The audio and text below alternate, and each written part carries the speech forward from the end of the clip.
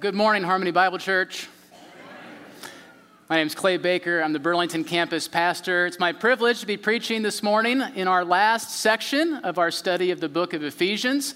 So I hope we're all ready for that. I'm excited about it, excited to wrap up what's been a great series. You know, at the 8:30 service, we had the privilege of having a missionary visit us, and we prayed for him. His name's Rashid. He serves in Morocco. He's one of the missionaries that we support here at Harmony. And he's over there planting churches in Morocco. And I'm sorry you didn't get to hear from him at the 10:30 service, but he had to scoot on to Danville and share there. But, you know, as I was listening to Rashid share about how they just go and community to community and follow up on people's requests for Bibles and plant churches, I was struck by two conflicting thoughts.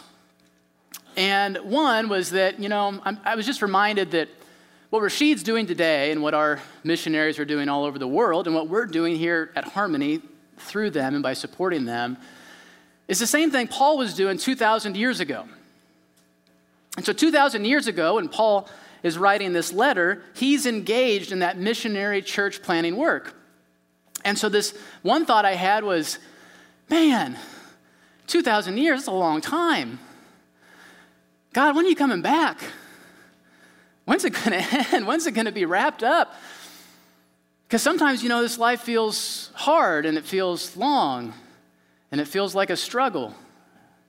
And I imagine you can relate. And I think 2,000 years and we're still at it. Then the other thought I had was I was reminded from the truth of God's word. 2 Peter 3:9 reminded me that God is not slow, as some count slowness, but rather he's patient. You see, he wishes that none would perish, but that all would come to repentance. So that was kind of a heart check for me, as I struggle, as I toil, as I'm maybe getting impatient, God is patient, and he's just working because he does, and he keeps working 2,000 years plus, because he wants more and more and more people to come into his kingdom. And so that's a less selfish way, I think, of thinking about my life, my circumstances, but it doesn't surprise me, it shouldn't surprise us, that life feels hard sometimes, because this last section of Ephesians makes crystal clear that life is not a vacation. Life is a war. We are in a very real war, a battle against a very real enemy, the devil.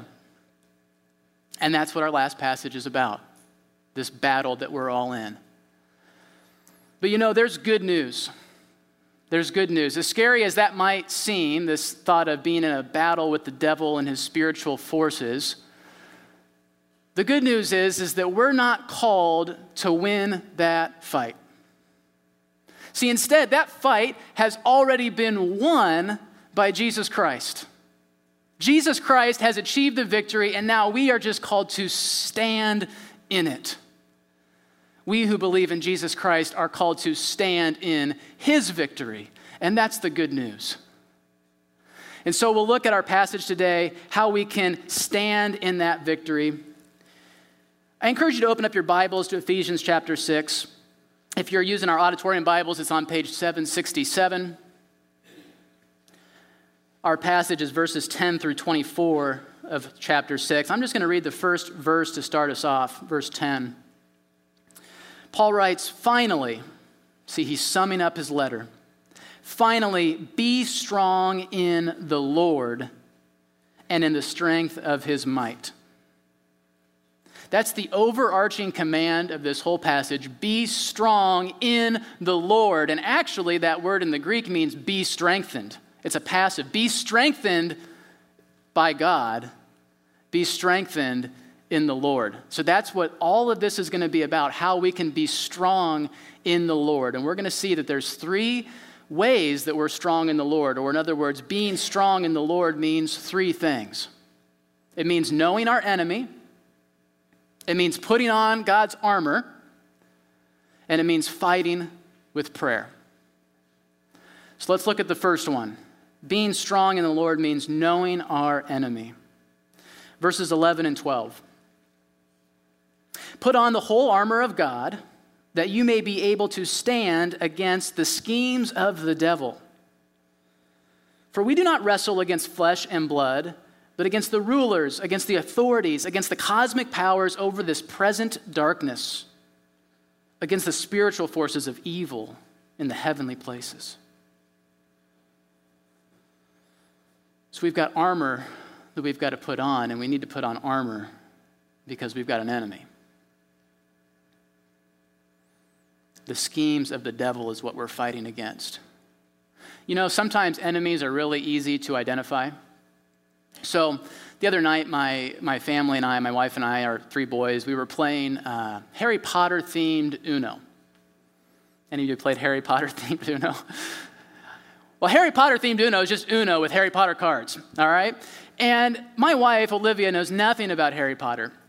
But you know what? When she saw the card that had Lord Voldemort on it, she knew he was the bad guy. She goes, oh, who's that guy? Oh, he's got to be the bad guy. And then, of course, my boys chime in, that's Voldemort, that's Voldemort. And then I go on and explain who Voldemort is at length. And why could she spot him? Well, because he looks like a snake. I mean, he's a really bad-looking dude. But you know, sometimes enemies are not so easy to spot. And I think that's true with our enemy, the devil, here in 21st century America. I think he's done a really good job concealing himself. And I think he wants to do that. I don't think he wants us to be aware of him because I think that makes him more dangerous. Any Harry Potter nerds know that even Lord Voldemort, after he comes back at the end of Goblet of Fire, book 4, he didn't want to be out in the open, not for a while. He wanted to operate under the radar. That's what the devil's done to us today in 21st century America. You don't learn about the devil in school. You don't learn about this spiritual battle that we're engaged in. No, everything's got a natural explanation. Everything's got a cause. Everything's got a logical rationale. In fact, if you were to attribute causes to the demonic, you might sound like a crazy person. Might be laughed at, ridiculed. Certainly wouldn't get a passing grade on your exam in school. So I think the devil's done a really good job of blinding us to him. But you know, Paul here is shining a light on the devil. And even we who don't see him face to face, and we don't see necessarily a physical manifestation of our spiritual enemies, the demons, we can see the effect they have on our lives. And we can see from our experience, and we can see from God's word what the devil wants for us. I mean, just flip back to chapter 2. Just see what kind of leadership the devil leads in. So chapter 2, verses 1 and on, it says that we were dead in our trespasses and sins. That's all of us before we knew Jesus. That's those of us who still don't know Jesus. Dead in trespasses and sins in which we once walked, following the course of this world, following, here it is, the prince of the power of the air. It's the devil.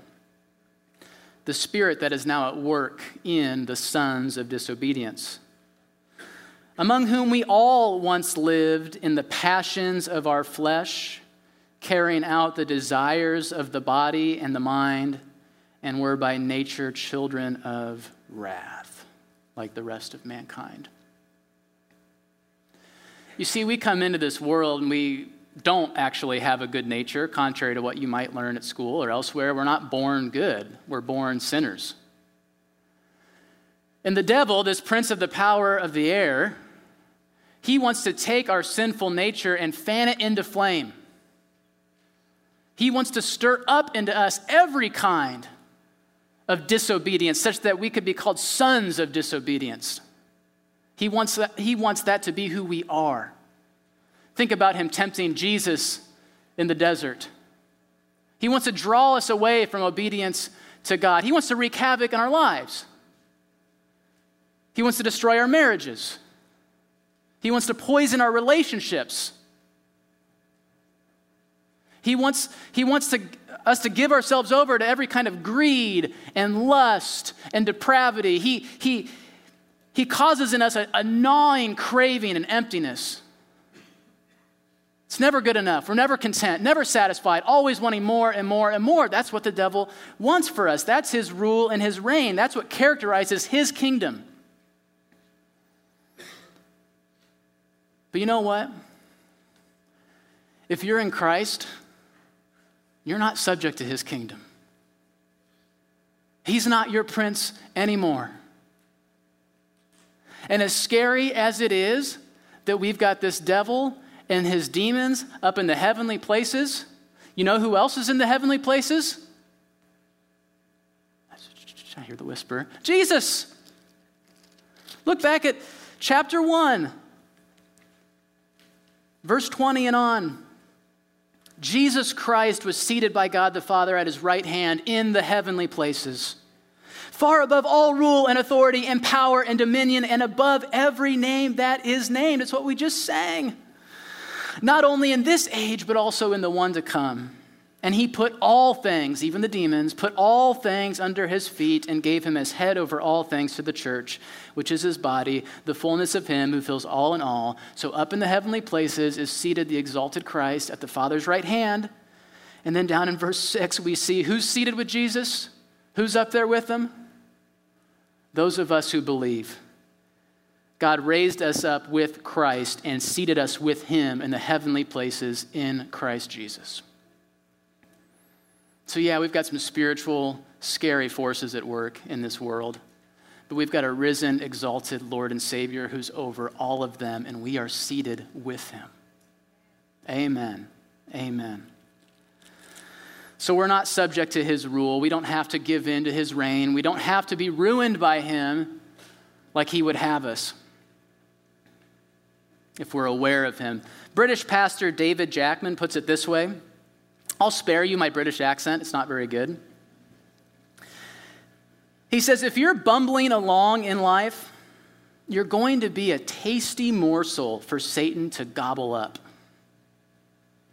But if we are aware, then our chances of victory are certain because they depend on the divine power. If we're aware of our enemy and engaged in the fight, our chances of victory are certain because they don't depend on us, they depend on God. So being strong in the Lord means, first, knowing our enemy. Being strong in the Lord also means putting on God's armor.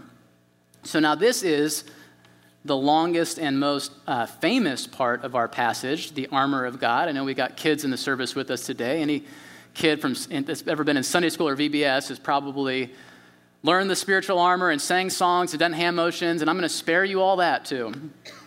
The kids would probably love it, but I don't think you would appreciate my singing voice and my hand motions. Anyway, we got to put on God's armor, the whole armor of God, verses 13 through 17. Therefore, take up the whole armor of God, that you may be able to withstand in the evil day, and having done all, to stand firm.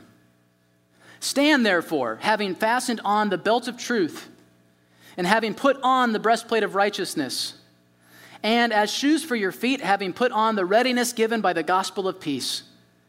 In all circumstances, take up the shield of faith, with which you can extinguish all the flaming darts of the evil one. And take the helmet of salvation and the sword of the Spirit, which is the word of God.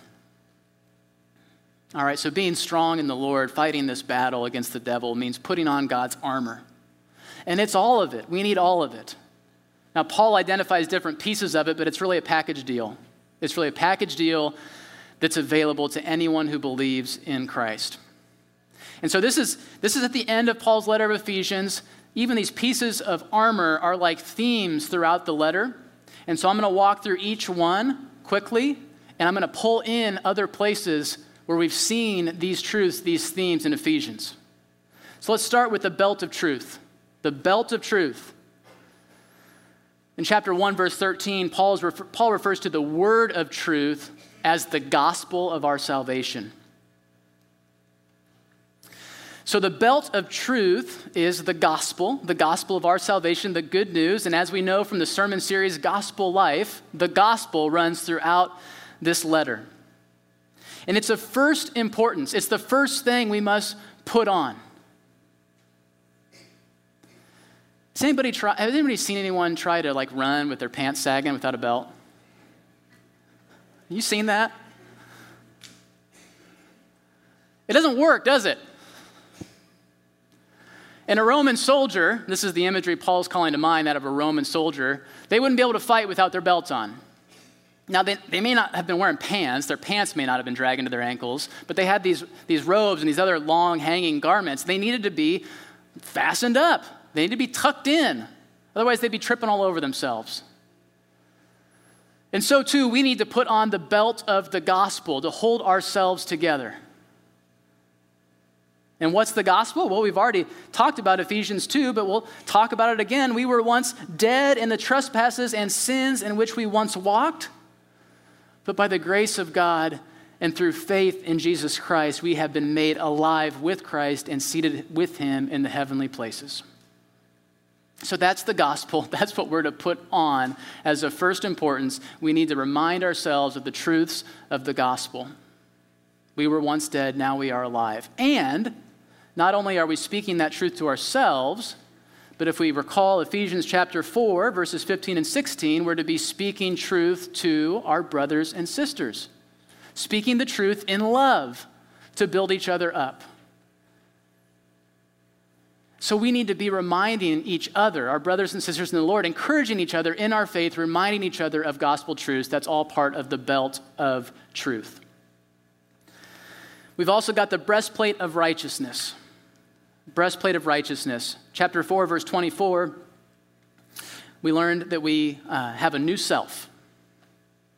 So when we place our faith in Jesus Christ, we put on a new self that is made in the very image of God. It says we have put this on in Christ. It says we are created after the likeness of God in true righteousness and holiness. So we put on this new self, created after the likeness of God in true righteousness and holiness, and then Paul calls us to live in light of that. To live that way. So when we believe in God, or in Christ, we're cloaked in his righteousness. But then as we know, we're all still like sinners, right? And so Paul exhorts us to live in light of who we actually are in Jesus. We have this new identity in Jesus as forgiven sinners. We're forgiven. God the Father sees us as righteous just like he sees his Son. And so Paul calls us to live like that. Put on the breastplate of righteousness. And why is that important? Well, as we sin, and we do keep sinning, our best defense against the schemes of the devil is going to be reminding ourselves of the truth of the gospel. That even while we sin, we are forgiven by the blood of Christ. That Christ's blood covers all of our sin. But you know what? If we continually give ourselves over to our sins,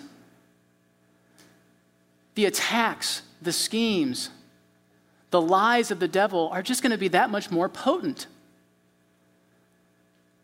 I mean, when we're caught up in sin, in serious sin, that's when the devil is at his most powerful, speaking those lies in our heart. Are you really saved? Does God really love you? How could he really love someone like you? And so while our first and best defense against that is to put on the belt of the gospel, put on the belt of truth and remind ourselves of the gospel, you know what's another good defense? It's just not getting caught up in all those sins in the first place. To living in a righteous way, putting on the breastplate of righteousness, being holy like Jesus is holy. And we can do that in the power of the Holy Spirit, and not perfectly, but it's critical, it's essential. It's the breastplate of righteousness. The next item of our armor is the gospel of peace as shoes for our feet. All right, so Roman soldiers, they wore cleats. They weren't like sneakers. They had cleats on them to dig into the ground. And so we've already talked about the gospel and what that means, but here Paul refers to it as the gospel of peace. The gospel of peace, and that calls to mind back in chapter 2, the end of it, how he talks about how Christ came and preached peace to those who are far off. It's the Gentiles, non-Jewish people. And he preached peace to those who are near, the Jewish people. And that through Christ, we all have access in faith to one God. And so there were groups of people, and there are groups of people today, marked by hostility and differences. But in Christ, we have unity. We're made one with God, and we're made one with each other. And so these are the shoes that we're to put on. So think about what's going on in France right now. We actually have some people that live in France right here in this auditorium at this very moment. I won't embarrass them, but we do. Women's World Cup, right? Women's World Cup. Anybody been watching the Women's World Cup? Yeah, it's been great. So what do they do when they sing the national anthem? Both teams come out. This is true for a lot of soccer matches, or I think maybe any of them that I've seen. And both teams line up, shoulder to shoulder, in one long line, cleat to cleat. And they listen to the national anthems of each country. And so they express or they demonstrate their unity, in this case, their unity in soccer, I guess, or sport, even though they're on opposing sides. And we have an even better, more meaningful unity because we're actually all on the same team. So whether you were a Muslim like Rashid was over in Morocco, or whether you were born into a Bible-believing family right here in Iowa, the moment you place your faith in Christ, you are united with all of your brothers and sisters in Christ all over the world. And so Paul's calling us to stand in that gospel unity. This isn't solo combat. This isn't like two gladiators going out in the Colosseum fighting each other one-on-one. This is an army. This is a battle line.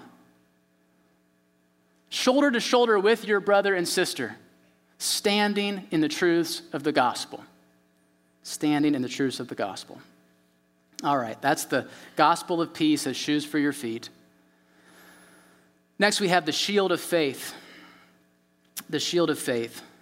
There's two prayers in Ephesians, prayers that Paul prays for the church in Ephesus. One's in chapter 1, one's in chapter 3.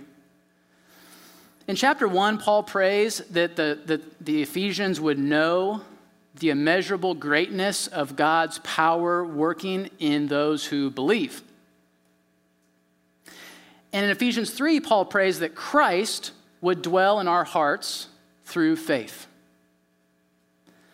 And so what we can see here is that faith is the means by which we experience unity with God and the means by which we experience God's power working in us.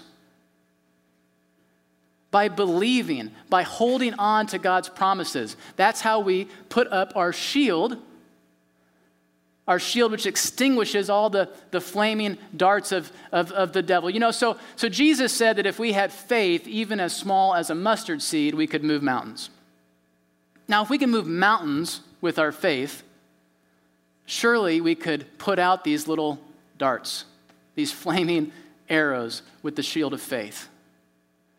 And what does it look like? Well, look, all this stuff is interrelated. This is the gospel life, right? The gospel, this book is all about the gospel. So once again, how do we put up our shield of faith? Well, we put up the promises of the gospel. We just sang some great truths. We just sang, and as he stands in victory, sin's curse has lost its grip on me. For I am his, and he is mine, bought with the precious blood of Christ. That's the shield of faith. When you sing that, when you cry that out from the bottom of your heart, you're putting up the shield of faith. You're clinging to God's promises. Finally, the last bit of defensive armor is the helmet of salvation. The helmet of salvation. The whole letter is about our salvation. But Paul uses this phrase here, and I think he's referring back to Isaiah 59. where it also refers to the helmet of salvation. And one of the things that's interesting about that is that in Isaiah, it's actually God putting on the helmet of salvation. It's his helmet. And so what I think Paul's doing here is reminding us that this is God's armor. This is God's armor, and he's given it to us. So this is like Thor taking off his helmet and giving it to you. But it's like way better because instead of like a made-up like superhero helmet, I mean, this is the helmet of God. The helmet of the God of the universe. And how do you put on a helmet? Grab it with two hands. Put it over your head. So this isn't just a casual or passing acknowledgement. Yeah, I'm saved, salvation. I know that. But no, this is a fight with the devil that we're engaged in. And so putting on the helmet of salvation is really grabbing hold of those truths and being sure of them and putting them on. Commentator Harold Hoehner puts it this way. He says, with his head protected, the soldier feels safe in the midst of battle. Likewise, believers' possession of salvation gives them confidence of safeness during the assaults of the devil. So be sure of your salvation. Be sure of your salvation through faith in Jesus Christ. Don't let the devil put seeds of doubt in your mind or in your heart. I think that's why Paul, back in chapter 3, he prayed that we would have strength to comprehend, to understand what is the breadth and length and height and depth, and to know the love of Christ that surpasses knowledge, that we may be filled with all the fullness of God. I mean, Paul's praying that we would be able to comprehend the incomprehensible. God's love for us is just incomprehensible. We can't understand it. And yet Paul's praying that we would understand it. And I think more and more as we understand God's love for us, then more and more we understand the sufficiency of Christ's sacrifice for us. And how much his love just covers us, and how he just wants the very best for us. And that if he's with us now, he will be with us always. It's the helmet of salvation. All right, finally, in this armor, we've got the weapon, the sword of the Spirit, which is the word of God. Now, none of us have probably engaged in sword fights, I hope. But we've all seen some movies. What's the last thing that the soldier does as the enemy is approaching? Draws his sword. So Paul concludes his list of spiritual armor with the sword of the word. I mean, Star Wars fans, how do you know the fight's about to happen? Right? Right? I mean, there's kind of some quiet walking, maybe some circling, maybe some barbing back and forth, and then that's how you know the fight's about to begin, because they draw their lightsabers. A believer would never engage in this fight with the devil without drawing his sword, the very word of God. And the devil, he attacks us in really specific ways, and we are to combat that with specific truths. In fact, even the type of sword Paul's talking about here is this Roman short sword for like precision thrusting. And so as the devil tempts us in various ways, and we've seen in Ephesians all sorts of ways he wants to lead us astray, but let's just take several of them. Why not, right? When the devil invites you to gossip, you remember that Ephesians 4:29 says, "Let no corrupting talk come out of your mouths, but only that which is good for building up."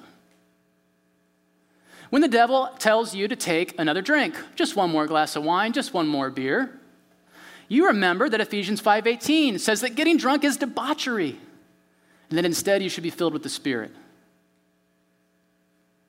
When the devil says, hey, it's okay if you slack off at work and your boss doesn't really deserve your hard work anyway because he's, well, whatever.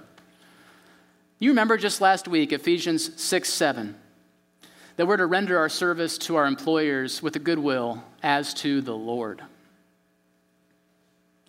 And maybe most importantly, when you are hearing the devil's lies, that, maybe if you were just a little bit better, maybe if you just tried a little bit harder, maybe if you just did a little less sinning and were a little more righteous, maybe then God would love you.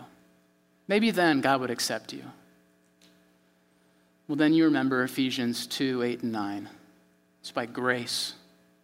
By grace you have been saved through faith. It's not your own doing, it's the gift of God. And it's not a result of works, so that no one can boast. You know, I'm such a dummy. So this week, I opened the sermon with life feels kind of hard sometimes. Life was feeling kind of hard this week. And it was feeling like a drag. And, as I'm preparing this sermon, I'm just being drugged down. And I'm not even thinking about it. And then I had this wake-up call. The Holy Spirit was saying, Clay, you dummy,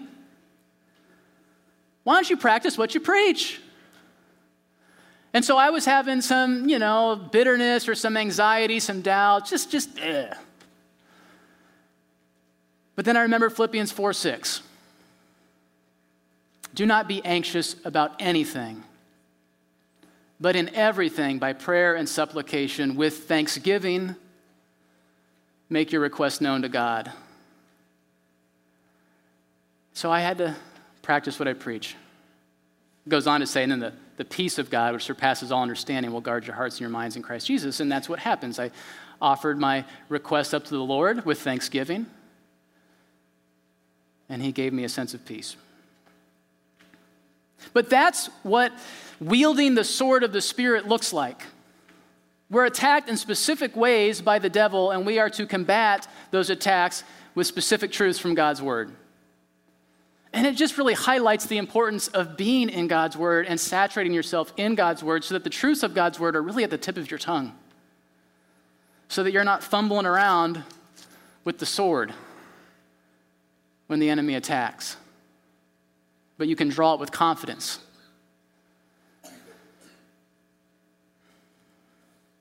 A soldier would never go into battle without his sword. So that's the armor, folks. The defensive and the offensive. And we're called to put it on. And it's God's armor, and he makes it available to us. So we're to be strong in the Lord by knowing our enemy and by putting on God's armor. And finally, we're to be strong in the Lord by fighting with prayer. Fighting with prayer, verses 18 through 20. Paul says, praying at all times in the Spirit, with all prayer and supplication. To that end, keep alert with all perseverance, making supplication for all the saints, and also for me, that words may be given to me in opening my mouth boldly to proclaim the mystery of the gospel, for which I am an ambassador in chains, that I may declare it boldly as I ought to speak. Prayer is how we fight the battle. It's how we put God's armor to use. We've heard of prayer warriors, right? We love prayer warriors. They're people, that's where that term comes from. They're putting on the armor of God, and they're engaging with the devil in prayer. And while I'm so thankful for the prayer warriors in our church, and there are many, we're all called to be prayer warriors. All of us. This is for all believers. Paul makes frequent use of this word all just in these few verses. When are we to pray? At all times. What are we to pray about? All things, all prayer and supplication. Are we to give up? No. We're to pray with all perseverance. And to whom or for whom are we to pray? Well, all the saints, everyone. I said before, this isn't a solo battle.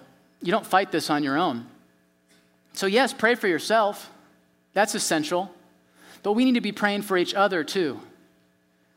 We need to be fighting this battle with our brothers and sisters in the Lord. And so one of the ways we do that is obviously to pray for them. But it takes two to tango, right? So one of the ways we can become more of a praying church is if we're a little more free about sharing our prayer requests with others. So think about when's the last time you did that? When's the last time you honestly and genuinely asked your brother or sister in the Lord to pray for you? And I hope more and more we would make that a regular part of our lives because it's essential. I mean, you can do it through the response card. You can do it through growth groups. You can do it by just nudging someone next to you after the service. You go, I need some prayer. I need some prayer. Can you pray for me? And then I'm sure your brother or sister would be happy to do that. And guys, we need it. We need it. It's a real fight we're engaged in, and it's a spiritual fight. And we need the prayer of our brothers and sisters to fight it, to stand. Paul needs it. Paul says, pray also for me. Did you catch that? He's not entirely selfless in this. He's saying, pray for all the saints, make all supplication for all the saints everywhere, and pray also for me, please, because I need it. I'm right there with him. I'm right there with him. And you should be too. We should all be. We should all be right there with Paul. We need it. We need prayer. So we need to be praying for ourselves. We need to be praying for our brothers and sisters. More and more, we need to be a people of prayer, which means making our requests freely known. So all of this is to be called, or is calling us to be strong in the Lord. We're strong in the Lord by knowing our enemy. We're strong in the Lord by putting on God's armor, relying on his strength that he makes available to us. And we're strong in the Lord by fighting in prayer. So Paul concludes this letter, just a few verses left. We're reminded again of our missionaries overseas. You know, Paul's a missionary planting churches. Verses 21 and 22, really this is like a missionary prayer letter that we might receive today.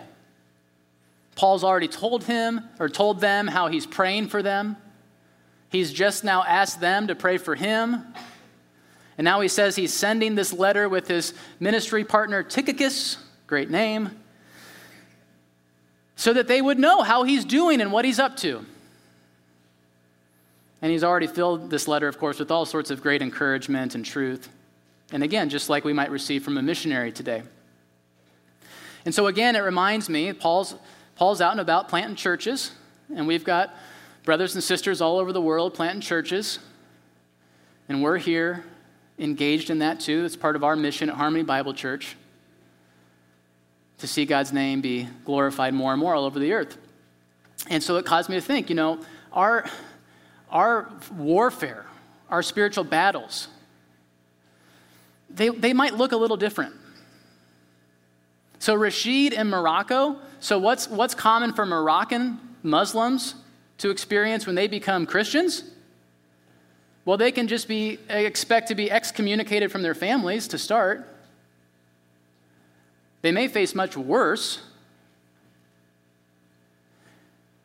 And they can't gather together to worship in public places or in large groups. They got to meet quietly in homes, house churches. And in some places in the world, it's a lot worse than that. I mean, there's very imminent fear of death for becoming a believer in Jesus Christ. That's a type of spiritual warfare they face that we don't really face to the same degree here. Maybe the same type, but not the same degree. We got our own spiritual battles, and we know them well. And the devil, like I said, he wants to inflame all the lusts of our flesh inside of us. He wants to lead us off into the ways of the world.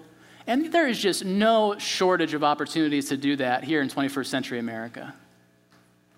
No shortage of worldly pleasures and pursuits for us to follow after. So we have our own spiritual battles. We have our own fights on our hands. But how do we stand? Whether you're Rashid in Morocco, or here right in Burlington, Iowa, or whether you're Paul 2,000 years ago, we all stand the same. We stand in the strength of the Lord. We stand in his strength. We put on his armor. We fight his fight through prayer. We stand together. Last two verses are beautiful. Paul ends with a benediction. It's a blessing on his readers. He says, "Peace be to the brothers and love with faith from God the Father and the Lord Jesus Christ. God is so good. He sends us peace and love. The God of the universe wants us to have peace and love from him. Then he says, grace be with all who love our Lord Jesus Christ with love incorruptible. Those last two words, love incorruptible, they do more than almost anything else to make me so convinced of the victory. And why do I say that? Because I know that my love for God is not perfect. I have an imperfect love for him. And yet, by God's grace, God is saying, he transforms that love into a love that is incorruptible. A love that is undying, a love that will remain. The victory has already been won, brothers and sisters. Jesus Christ has defeated the devil and his demons, and it doesn't matter what they throw at you, you can stand in that victory. You can stand on the rock of the gospel. Jesus Christ. Focusing your imperfect love on him, who he is, what he's done for you, how he died for you, how he promises forgiveness, or he has given forgiveness to you and promises eternity for you. You stand on him and you stand together, and through the power of the Holy Spirit and by God's grace, we will stand. We will stand. Please pray with me.